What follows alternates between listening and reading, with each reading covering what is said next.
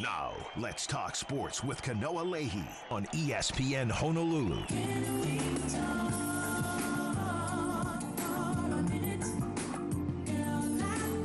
All right, welcome. Friday edition of the show, TGIF. Let's talk sports. Kanoa Leahy here, coming to you from the Paxa studios. I'm sitting across the table from my man, Brian McInnis of the Spectrum News app and BMAC. This has kind of become your little niche here. You're the closer here in the rotation of co-hosts throughout the week. And so welcome back to another Friday edition. Hey, man. Thank you. I'm always happy to help you mop up. That's right. Hey, closer is a very important role in these days of the game of baseball. We're going to have a little bit of baseball chatter later on. Of course, we'll have our best and worst to close things up. We do want to send a congratulations to our man, Rob DeMello, because the Angels finally won a game. Amazing. And yes, and so that streak is over. And so, yeah, I guess the curse is over. I don't know. If anybody who's been listening to the show understands, Keegan Ota has some strange power over the universe. And so basically he cursed somehow Rob DeMello's favorite team, the LA Angels of Anaheim. Since he levied that curse, they had lost 14 straight, a franchise record. Joe Madden, their manager, got fired. This has just been an absolute disaster for a team that was atop the division. They were well above 500, and it has just been a tanking time. Now Mike Trout's hurt. Several other key players in the lineup have been banged up along the way, and so this has just been a disaster. Rob can feel okay that the streak is over, but Keegan, I turn to you. Is the curse over? Should I be nice to Rob DeMello or not? All right, well, that's the question. Should I be no? You know what? I will say it's partially over because of the one win. Okay. I'm not going to say they're going to go on a winning streak. Okay. I will say they will get to 500 at some point. Okay. Within the next few games. No, wait. I have to interject because I consider myself, at least among the three of us here in the studios, the foremost authority on local sports jinxes and curses. This is an interesting dynamic being played out here. So I totally missed the boat on Keegan being the cause of this Angels futility. So let's we have framed Brian McInnis's superpowers as well. And it is interesting that now we are in this position where two of the individuals who I consider to be the most villainous when it comes to their ability to negatively impact the world of sports, both near and far. And so for Keegan Ota to be able to count it down from a commercial break while Rob DeMello's here on headset in the studio, and we are talking about how great it's going to be to see the Angels in the postseason with Shohei Ohtani and Mike Trout. And as he is counting us back in, Keegan goes, "You're back in 5, 4, 3. The Angels are going to blow it." And then we're like back on the air. We can't really react to it in the same way that we otherwise would.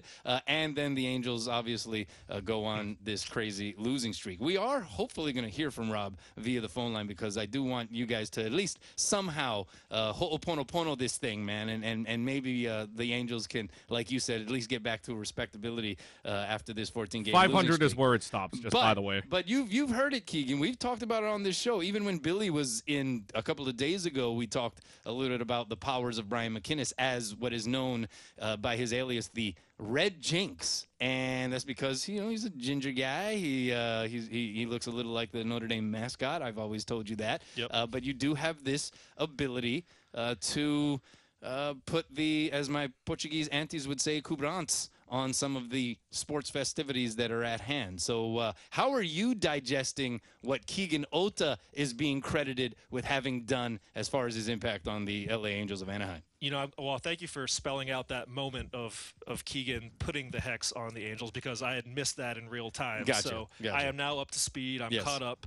And that's not bad as an example of, someone just absolutely, putting themselves into a situation as far as something perhaps a little supernatural happening. But I need to see body of work. I think that's important here. So I am yet to be fully convinced of Keegan's prowess in this arena. I love how there's almost this like competitiveness, and two guys who we are sort of crediting as being jinxes are now kind of having to like flex on each other. Like, all right, well, who's more of a jinx? So who has the longer, more prestigious jinx resume over the years? This is up for debate. This is going to be an interesting discussion. Fridays have all of a sudden turned very unique and interesting here, I think. at the Paxa Studios, ESPN Honolulu. 296-1420 is the number to call. Again, we might hear from Rob a little bit later on. He's kind of doing some stuff, but did want to call in and at least address Keegan after the Angels finally broke through. But alas, we want to switch gears because we do have Brian McInnis, and as mentioned, he is a sports writer with the Spectrum News app, and a story that you just posted, actually, like minutes before we went on the air regarding the Clarence T.C. Ching Athletic Complex, of course, now the de facto home of the University of Hawaii football team, 9,000-seat facility because of the condemning of Aloha Stadium. UH football had to find a home. It was one of the quickest turnarounds over the course of an off season where they were able to retrofit that facility to at least have a playing surface that met NCAA requirements, to at least have multiple thousands of seats and room for spectators to take in the action, at least some of the accoutrements that are usually there for a college football facility. And there was some talk after that quick turnaround to be able to establish that as Hawaii's home last season, that maybe they would look into expansion here for this upcoming year and maybe even further expansion in the sequential years after that. But you have a story that actually strikes very close to what that plan has now evolved into. First off, where can people read this thing and give us a little bit of the gist? Yeah, no, thanks for the setup, Kanoa. Like you said, it went on in a matter of minutes ago before us going on the air. It's about the planned expansion of the current 9,000 seat capacity to what had been envisioned going up to about 16 or 17,000 in what UH was calling phase 2 of its multi-year build out of the, kind of a makeshift facility, given how rapidly their traditional home of Aloha Stadium, as you said, was condemned and a moratorium placed on future events. So UH was in a tough spot. And like you said, they did a lot with a little time last offseason with about $9.3 million, give or take $1 million. Of kind of redirected money within the UH capital improvement project system, as well as some fundraising money they had. So maybe there was a hope in some corners that they could do kind of a similar, almost like miraculous, extension of that this summer. But that has proven not to be the case. There's kind of worldwide increases in costs in supply chain and in building material costs and construction costs. And I think some of that is unfortunately caught up with UH here. David Matlin, the athletic director, was good enough to sit down with me this week. And Stephen Tsai, I will note, my former colleague at the Star Advertiser, did previously report that the seating would not increase. I tried to, delve a little further, and things like the Aloha Stadium scoreboard that UH has wanted to import to the Ching complex since the start of their refurbishments here. That will not happen this off season. It'll take at least one more year. David Matlin hopes 2023 that they would have to build some housing. There's steel and other materials they would have to bring in to make that happen. And so basically, bottom line, folks, the TC Ching complex will exist in its current form for the 2022 football season that begins August 27th against Vanderbilt. 7 home dates.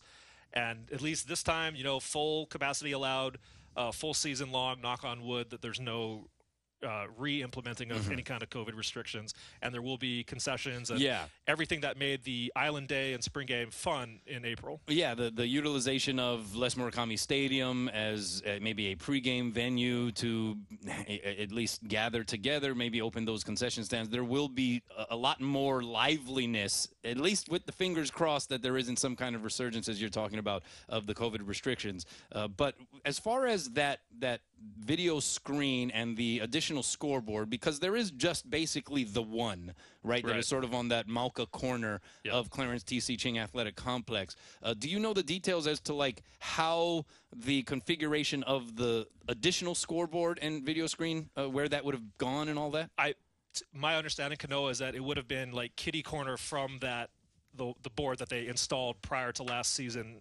Obviously it's much bigger. If you're like looking straight up at that thing from the ground, I have to imagine it's 2, 3, 4 times as big as the one they installed last season. So that would be a pretty extensive addition to the Ching complex. And with the funding issues, as I said, the materials costs, they just couldn't swing it this year. There was no legislative money given to them specifically for the Chin complex. I think there was some hope that they would get some. They did get like $7.2 million in general funding to the athletic department that had been missing and even was doubled this year, at least for fiscal year 2023. But none of that was specifically for the Chin complex. So UH is at a bit of a standstill here at the moment. All right. So once again, it is the Friday edition of Let's Talk Sports. Kanoa Leahy sitting across from Brian McInnis of the Spectrum News app, sports writer there. Of course, you can download that app. You can get all kinds of Spectrum News content, Brian's content, as well as links to Spectrum Sports broadcasts. We are coming to you from the Paxa Studios here at ESPN Honolulu. And if you want to call in, you can do so. You can text in via the Zephyr Insurance text line 296-1420. So it'll be as is here for this upcoming season, at least.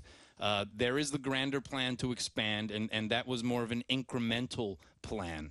We are still very much uncertain, and the idea of what's going to happen as far as this new Aloha Stadium Entertainment District project, like that is very much still in the ether. Yeah. There is nothing that is tangible yet that we can look at as far as even establishing a potential timeline as to when or if at all that is going to be built. And so has David Matlin, in your discussions with him, has he talked about long-term for that Clarence T.C.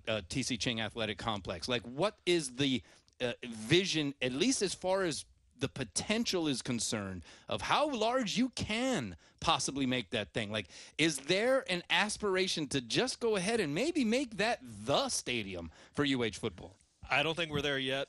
In our discussion this week, David Matlin made pretty clear that he does still fully expect UH to make its permanent home back probably in Halava, where they have said they're going to build the NASED project.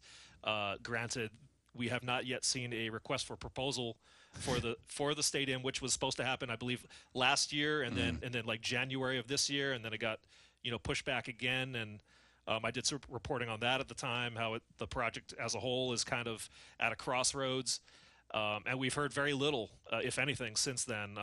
David Matlin, has tried to remain in touch with those guys. But even he could not say like where exactly along it is. And that said, he does expect to have a full stadium facility to return to. Now, it's funny in retrospect, like how things work in Hawaii. I mean, when UH was first forced to play at its campus home, we were talking about like 3 years at its campus home. Now we're going into year 2.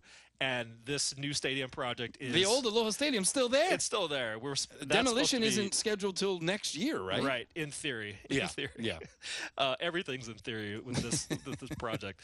And so UH has to be, David Matlin did not say, like, yeah, we're expecting to be here for 5, 6, 7 years now. But you have to imagine, I mean, is that the best case scenario for a new stadium to be constructed from this point out? We're talking... 2027, 2028, beyond perhaps. Yeah. So UH, I think it probably behooves them to build out the Chin complex as best they can in the interim or beyond. And the Phase 2 project would call for expanding the Makai seating all the way out to the Duke Hanamoku Aquatic Complex, like right to the edge there. There's some sand courts that either they would replace or build over. And it would kind of double the height of the current Makai seating that they installed this past summer, where those suites are. There's about a dozen suites where VIPs can take in the game, and I believe those suites would remain, and they would just build out and past it, and with some possible concessions in those Makai sideline stands. So, and I think according to what Dave told me, that would expand the overall capacity to 16,000, 17,000. And you could go pretty high up, I would imagine, on the facade of that seating, especially with the athletic complex sort of working as a barrier there for you, almost like a support wall to some degree. And I think what's good about that side as well is that's away from the sun. I mean, you're not facing the sun when you're sitting on that side at time of kickoff, which is usually just after 6 p.m. And so, we're on the press box side, and it's like we're wearing sunglasses because we're staring right into the sun. It's not necessarily up for very long into the game. But, yeah, that would be beneficial, I think, for that level of added seating because you're kind of in a more comfortable place as far as your vantage point is concerned. And I don't know, maybe if you make that thing high enough, you actually provide some shade from the sun for people across the way. Yeah, I mean, those are all pluses. And I believe the NCAA FBS seating minimum is 15,000 to consider yourselves an FBS program, Division I program. I believe that you have to the average, rolling average has to be over a 3-year period usually is the measurement. I think COVID has thrown all of that askew, right? And so there will be some forgiveness. I think given to programs that are sort of making that adjustment and remeasuring, and certainly the University of Hawaii would hope that there is an exception made because of the situation with Aloha Stadium. But yeah, so building that out is going to be important. I think when you talk about building out some other areas of that complex, the thing that you run into, what's going to be a bit more difficult is, you talk about taking away some of the sand courts, and those aren't the sand courts that are utilized for actual competition. Usually those are the ones that are in that corner, right? That kind of Malka corner opposite the scoreboard, basically that other corner down that near sideline of the field. That's where they play most of the sand volleyball competitions. That's a women's program, right? And you talk about maybe moving the track and trying to get seats that are closer to the field so that you can fit more people. That's a women's program. And so you run into some of those obstacles because you have to still comply with Title IX. You have to then have contingency plans for where do you put those if you are going to try to build this thing out to a more substantial level. I just had the brainstorming idea. We were talking before we went on the air, like that little pond that's by the grass practice field. Like, what if you just filled that in and you could put the sand volleyball courts there? I mean, maybe that's something that you can do as far as the relocation of that particular playing surface. But the track is a tricky thing to negotiate here under these circumstances. Yeah, no, I think some of this could take some radical thinking, like out-of-the-box ideas, like filling in that pond that was, I remember from my time dorming at Gateway House looking down on that thing and thinking the last thing I wanted to do was ever swim in it. But man, it's I do not envy the task at hand for those guys and trying to figure this thing out in the years ahead, because we are looking at a multi-year project still to achieve some of these even interim goals that they want to have. And we're just talking about the logistical questions. Like the other question, the biggest one is expense, and where is the funding for all of that going to come from? But it is a challenge, and I do not envy David Matlin, nor David Lassner, or any of the other administrators who have been involved with this thing. I do give them kudos for what was, I thought, one of the more impressive things that they did initially in just retrofitting that facility and just making it playable, as you alluded to, here in this place, that this wonderful paradise that is Hawaii. Unfortunately, there is some bureaucracy when projects of this magnitude are trying to be executed, and that was one of those rare instances last off-season under very dire and desperate circumstances where it seemed like everybody in an administrative position with the University of Hawaii and everybody that was pitching in to try to make that thing happen, they were aligned and the canoe was moving together and everyone was paddling in unison. And what a wonderful thing that was. And you can kind of see exactly how these projects under those kinds of circumstances can come to fruition. A lot more work is left to do. Check out BMAC's story, Brian McInnis, if you download the Spectrum News app. We're going to take a break. When we come back, Jocelyn Alo finishing on top. How incredible was that yesterday? You're listening to Let's Talk Sports. Welcome back.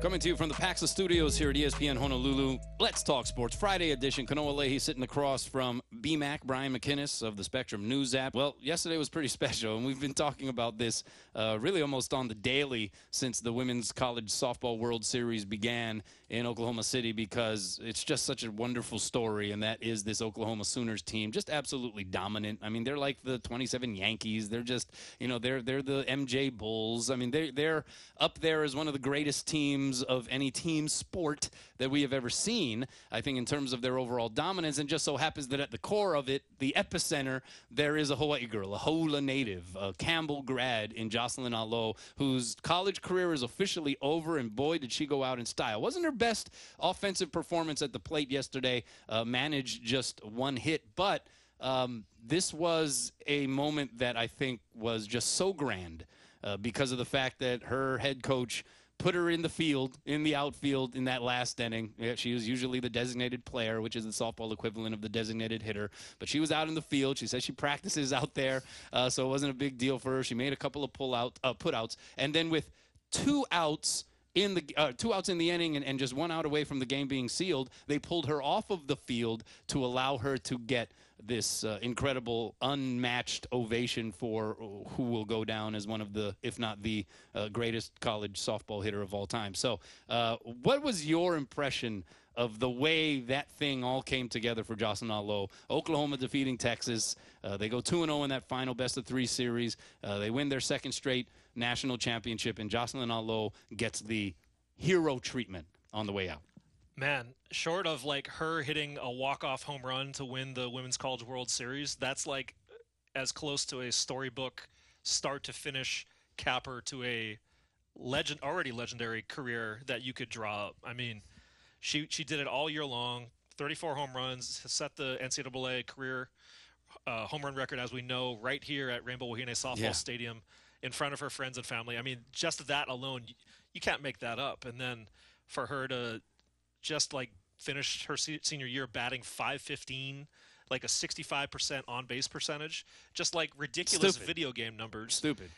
And be named the Women's College World Series Most Outstanding Player, an honor I don't believe she got last year, right? Correct. You know, and just for her to get interviewed on the field, get that send off with 2 outs, like you said, Kanoa.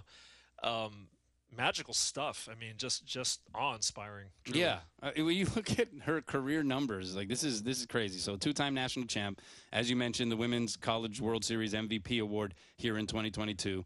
2-time USA Softball Collegiate Player of the Year, 122 career home runs, 280 runs, 323 career runs batted in, 776 total bases in her career, and her career slugging percentage, .990. Guys, .990. That is just absurd. This is a career that it was like no other, and I don't know if we're ever necessarily going to see anything like that. And it was just kind of cool, the fact that at the core of this incredibly talented and dominant Oklahoma team was this girl from Hawaii, and it played out better than you could have ever scripted. And the fact that you watch all of the national talk shows on ESPN and Fox and everywhere else this morning, and they're all talking about it. And they're talking about her. And so it leads you to believe that she might have just put in maybe the greatest Hawaii-born collegiate career that we've ever seen. I mean, I don't think I'm being hyperbolic here. Like, she may be #1 on that list when you're talking about athletes from Hawaii based just solely on their college careers. If you were to put a Mount Rushmore together, let's say, of the 4 tops in that category, Hawaii-born collegiate athletes, the top, Jocelyn Alo might be #1. I think you'd have to go Marcus Mariota by virtue of the fact that he played in a national championship game. He won the Heisman Trophy. Again, we're not counting professional. We're not counting high school. This is just focused on the college career themselves. Who else is on that? Who else is on your Mount Rushmore? Well, first, yeah, I mean, finish chiseling in Jocelyn in the George Washington slot. Yes, that's right. At the head of of this mythical Mount Rushmore of Hawaii college athletes. Marcus is a great pick. You know, after that, you really kind of have to start to think and maybe go back a little further. You know, our friend Christian Shimbabuku threw out Derek Tatsuno. That's a really good one. When I spoke to him yesterday about this very thing. So Derek. Yeah, I mean, he was fantastic back in his heyday. And, shoot, I mean, I don't know. Jocelyn is just, like, so much clearly at the head of this class. Like, who else would you toss out? Yeah, Derek Tatsuno is a good one. I mean, because he's a college baseball Hall of Fame, like arguably the greatest college pitcher ever, right? At a time where he was just throwing all kinds of complete games and compiling innings and all of that stuff. He was just so dominant. So, yeah, I think that's a great one. I actually would go so far as to put Derek Tatsuno as another face on that Mount Rushmore, which leaves one more spot. And then you're right. It starts to get tricky because how much do you measure the stage that they're on, right? I mean, you could talk about Tua winning a national championship and just being this superstar of another stratosphere. You can talk about Manti Te'o, who was very much in a similar position in his time at Notre Dame.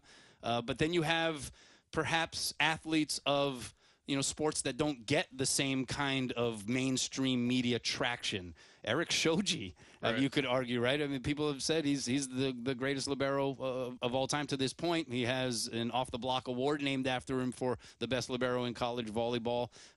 You have guys like Travis Lee, who's a St. Louis alum, who won 2 national championships in wrestling. I mean, those kinds of athletes and those kinds of stories are out there.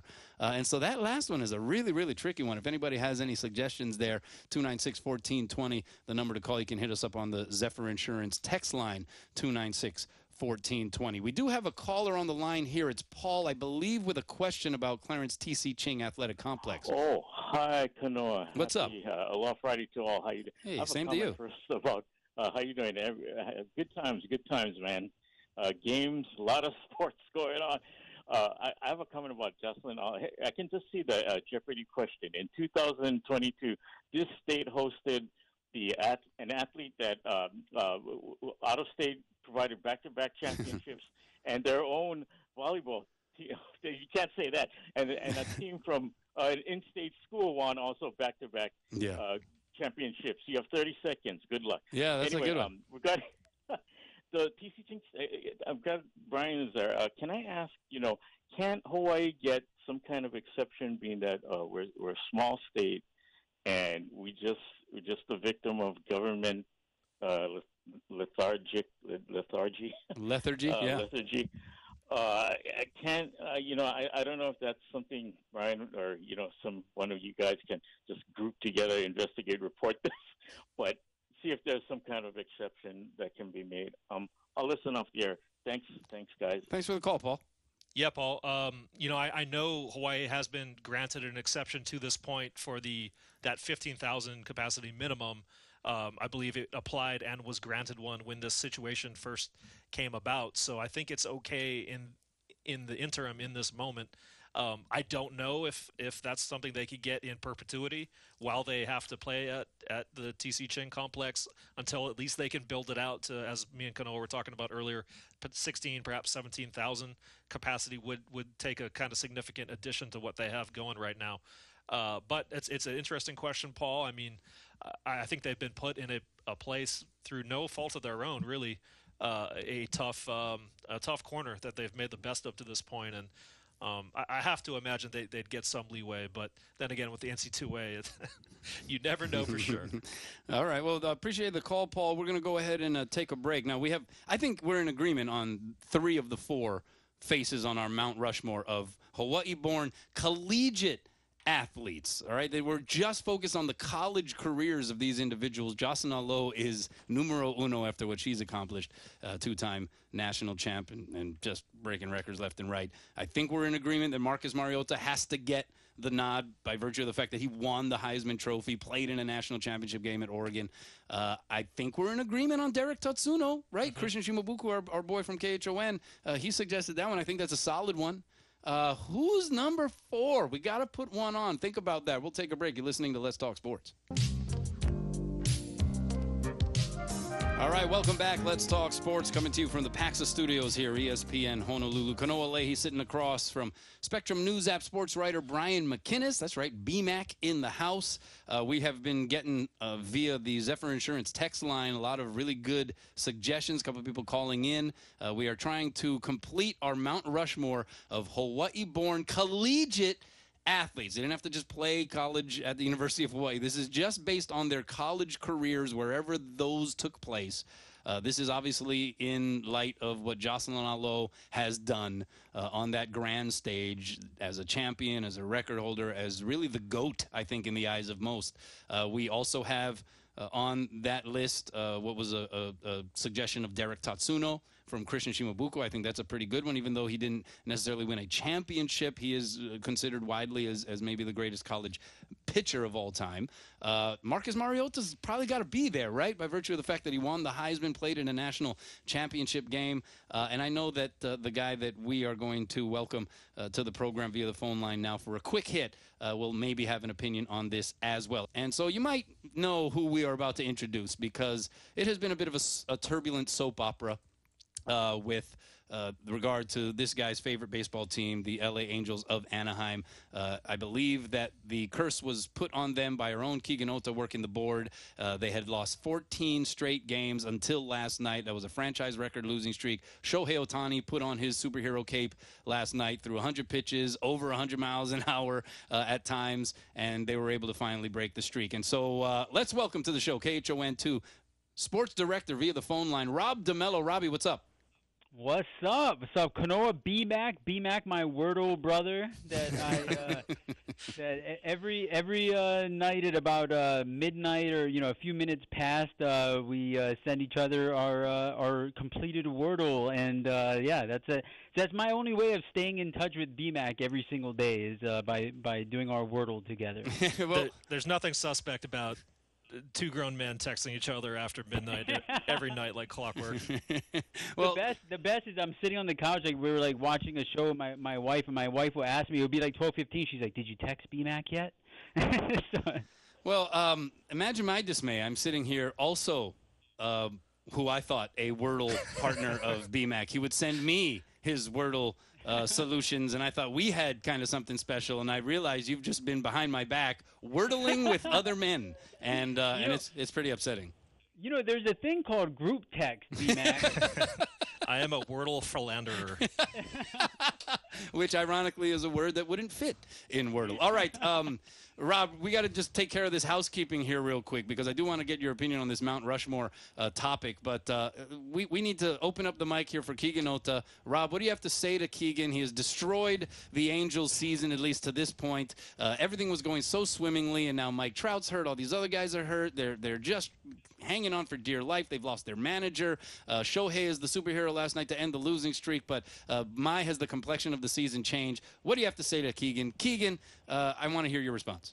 Okay, Keegan, the only thing I want to say is I hope you were able to see, and you've seen me a couple times since this all started, since you put the curse on the Angels, just how much pain you have caused, okay?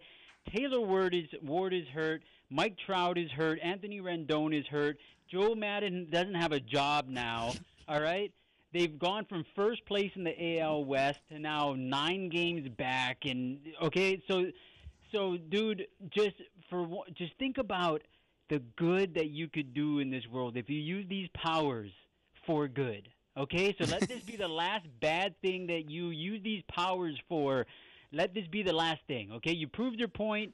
You are amazing, and you can make crazy things happen, but let's only try and do good things from now on, okay? What do you respond with here, Keegan? I would like to point out that this was only just a one-time thing. I couldn't call much other things other than the Angels just going away. I did not predict a 14-game losing streak, but I reveled in it. I was living for it. Sorry, I am an agent of chaos. Ever since I started with Kanoa's show, you know this. I am an agent of chaos. Yes. And Kanoa knows this. Rob now knows this. So, Rob, I will give you a little bit of a blessing, if you will, because although they go against the Mets, although they go against the Angels, you are going to go against the Seattle Mariners 5 in a row, the Royals 3 in a row after that, and again against the Mariners 3 in a row. So I will predict for you, Rob, an 11-game win streak. Whoa! Just for you, Mr. DeMello, since I like an 11-game winning streak against Seattle and Kansas City. Seattle 8 times, Kansas City 3 times. And that's where the buck will stop, because you will lose. The reversal. However, against the Mets and against the Dodgers, they will get swept. But it'll all hold on. Go 0-5? Wait, are we going through the entire season schedule now? No. I'm only going to point out through this part of the season. They will go 0-5 first. After this win, they will go 0-5. Hold on, and then they will go 11 win streak after that. All right, Rob. I guess you feel better. All right. Well, and for anyone listening, if you're going to Vegas, yes, that's right. Keegan Go with the just laid opposite it of me. all out. We have just made our picks. That's right. No, number one, rock solid pick right there. All right, Rob, I imagine you feel a little bit better, but it was kind of disturbing to hear just how much Keegan reveled in the suffering of your Angels. It's almost like a really sociopathic. It was thing fun to say. watching Twitter. That's all I'm saying. Yeah. I really thought I was gonna hear like a I'm sorry. No, but, none of you know, that. No. Yeah, no, not at all. No, none of that. And, this is Keegan's one cursing highlight. We remind you, Rob, that we have BMAC in the house, and he has a lifelong resume of being a jinx. So I'm not sure where we go from here. For once, I'm just relieved that it's not being put on me, like for the first time in my sports writing career. That's right. All I gotta say, Kanoa, you're surrounded right now by BMAC and Keegan. I hope you are wrapped in a bubble or something. Because I'm taking a COVID test right after this. Just cuz. Wow. Just cuz. All right, Rob. I have a feeling we need to now jinx the Mets for some reason. Oh, my gosh. Uh-oh. Oh, my gosh. Cut off the Now mic. would Cut fit off the Keegan's time. mic. That's terrible. That's a terrible thing to say, Keegan. That's very hurtful. All right, Rob, I know you have opinions on this. We have a few minutes left before we got to take a break. We were getting some interesting suggestions for that fourth spot, or at least what BMAC and I have determined to be the fourth spot of our Mount Rushmore of Hawaii-born collegiate athletes. So we have Jocelyn Alo, Marcus Mariota, Derek Tatsuno. We got some suggestions. Herman Wiedemeyer was one while we were away at break. Somebody suggested Kurt Suzuki, who was a national championship champion as well. There has been a suggestion of Tom Kolukukui, who was Hawaii's first All-American. Do you have an opinion on where you would go with that fourth slot on our Mount Rushmore? Yeah, I think Kurt that's a solid pick just because yes, he won a national championship. He also won the bench award as the nation's top catcher. Yeah, Brooks Wallace Award winner too. Yeah.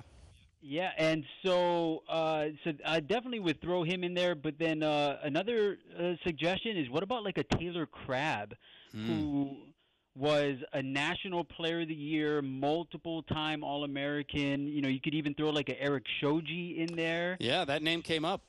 So I think that the criteria, because you got to level the playing field a little bit, this person has to be, I feel like a National Player of the Year in their respective sport would kind of put you there, right? That's Marcus, that's Jocelyn,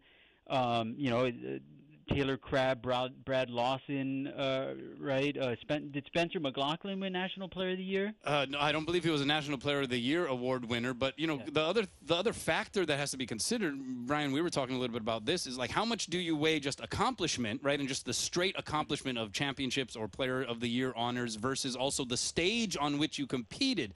How much your career resonated because maybe you played a sport that was more sort of mainstream, transmitted to the masses. So, like, would you consider a guy like Tua or Manti Te'o? Would those factor in just because of the grand nature and the grand conditions under which they played? Yeah, absolutely. I mean, it's kind of like the Hall of Fame, right? Too, right? It's how much of an impact did you make, and so it doesn't necessarily have to go to the individual accomplishments. Manti, that's one because if you look at it, that 2012 season, even though he finished second in the Heisman, I remember the statistic at that time that it was the single most decorated season by a college football player individually because of all of the other awards that he won, and then you add the All-American and all that, or most decorated defensive player, sorry, is what I should say. By the number of awards that he won. And so, that's kind of a trailblazing experience right there. And so, yeah, that there's a lot of options with that number 4 spot, and I don't think that you can go wrong with one of them. But if I had to pick one... Yeah, you got to pick one. I am going to go with Kurt Suzuki. Oh, all right. Well, Kurt Suzuki making the Mount Rushmore. BMAC, and that puts 2 baseball guys on mine. That's right. That's right. Oh, yeah, big surprise there. Do you have one, BMAC?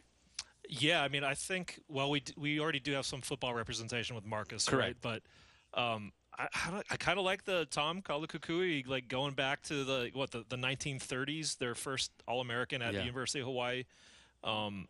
And I don't know if he gets any bonus points. He went on to become the head coach at the University of Hawaii. I mean, that's collegiate in some ways. So I don't know. It's a tough call no matter what way you go. I mean, it'd be okay in my book with 2 baseball guys on there, given how much tradition there is and talent coming out of Hawaii that has transcended to the collegiate ranks from our state. But I don't know. There's just so many until somebody, I think, establishes themselves to the extent that Jocelyn Alo has, which is undeniable, unbelievable bar to hit. I mean, I think it's going to be a little nebulous on that final spot. I kind of like the Herman Wiedemeyer suggestion, to be honest, right? St. Louis alum, played halfback at St. Mary's, has the jersey retired up in McKeon Pavilion in Moraga, finished 4th in the Heisman Trophy in 1945, inducted into the College Football Hall of Fame in 1979. He was Hawaii's first consensus All-American football player. I think I might be going with old Herman Wiedemeyer, who also then went on to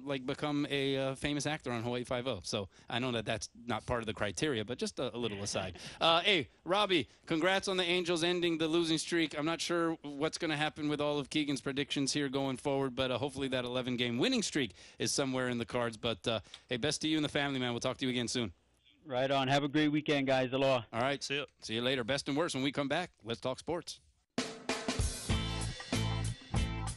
All right, welcome back. Let's talk sports. Coming to you from the Paxa Studios here, ESPN Honolulu, Kanoa. You know, when you stumble on your own name, you know that it's a Friday. Sitting across from Brian McInnis of the Spectrum News app. I think we are at an agreement on most of our Mount Rushmore, Hawaii-born collegiate careers. Jocelyn Alo, certainly there. Marcus Mariota, certainly there. They seem to be the staples. I think most people are agreeing with Derek Tatsuno. And I have on mine Herman Wiedemeyer. You decided to go Tommy Koulukukui? I'm not still like... Okay. You know, the show's almost over. It's not chiseled yet in this Mount Rushmore of ours. Okay, all right. We still have a few minutes if anybody wants to get in some opinions on that. But it is the 4th quarter of this show, so it is time for our best and worst. BMAC, what's your best? All right, well, I got the fact that Steph Curry will play in Game 4 of the NBA Finals for the Golden State Warriors, who, you know, looked a little shellacked there near the end of Game 3, and Steph kind of crumpled in a fashion that was a little disconcerting, looked potentially troublesome for his availability coming into this Game 4. The C's are favored by 4, which would put them up 3-1 if they won again on their home court. So just for the sake of a competitive series, I am looking forward to Mr. Curry getting back in there and hopefully lighting it up a little bit. Yeah, because it was a similar type of foot injury that kept him out for like a month earlier this season. And so if it was a re-aggravation somehow of that, or if it was as serious as that, that would be a wrap for the Warriors. The accounts are that during shoot-around today, he looked good. So that's something to be happy about, certainly, if you're a Warriors fan. All right, my best, Point Loma, becoming the first Pac-West Conference baseball team to advance to the NCAA D2 National Championship Final. They beat Rollins earlier today in an elimination game in the tournament and are now playing top seed North Greenville today as well, 1 p.m. Hawaii time, as a matter of fact. Sea Lions have to defeat North Greenville twice in order to win the title. But, of course, the Pac-West Conference, home to Hawaii Hilo, Hawaii Pacific University, Chaminade. You have the Vulcans and the Sharks who play baseball in the Pac-West, so they are part of this conference. They've played against Point Loma. And the commissioner, of course, is former KHON2 Sports Director Bob Hogue, commissioner of that league. So congrats to the Pac-West and good luck to Point Loma. All right, what's your worst? All right, I'll stick on basketball. Hoops, my old favorite pastime, and I will go with Amy Atwell getting waived by the Los Angeles Sparks of the WNBA. Amy had appeared in 4 games after her prolific senior year, getting drafted number 27 overall, 3rd-round pick by the Sparks, who are at a bit of a revamping roster situation. They also got rid of Derek Fisher, their coach, on the same day as Amy got waived earlier this week. So maybe she'll get picked up. She cleared waivers, I believe, and she does have the Perth Lynx contract to play for in the WBL and WNBL back in her native Australia this fall. Yeah, that was definitely a bummer that she got cut. All right, we'll end it on my worst. Tony La Russa, White Sox manager, intentionally walking Dodger shortstop Trey Turner with a runner on second and a 1-2 count. 2 strikes in the count to have relief pitcher Bennett Sousa face Max Muncy instead, who has been struggling this year, but Muncy promptly hit a 3-run homer to give the Dodgers a 10-5 lead. Tony La Russa defended the move, said it wasn't a difficult choice. Trey Turner does have pretty good numbers in 1 and 2 counts this season still yet. You got 2 strikes against the guy, and then you decide to intentionally walk him? You don't see that very often. All right, it's been a fun week. Thanks to Keegan, thanks to BMAC. I'm Kanoa Leahy. We'll see you next week, everybody. Let's talk sports.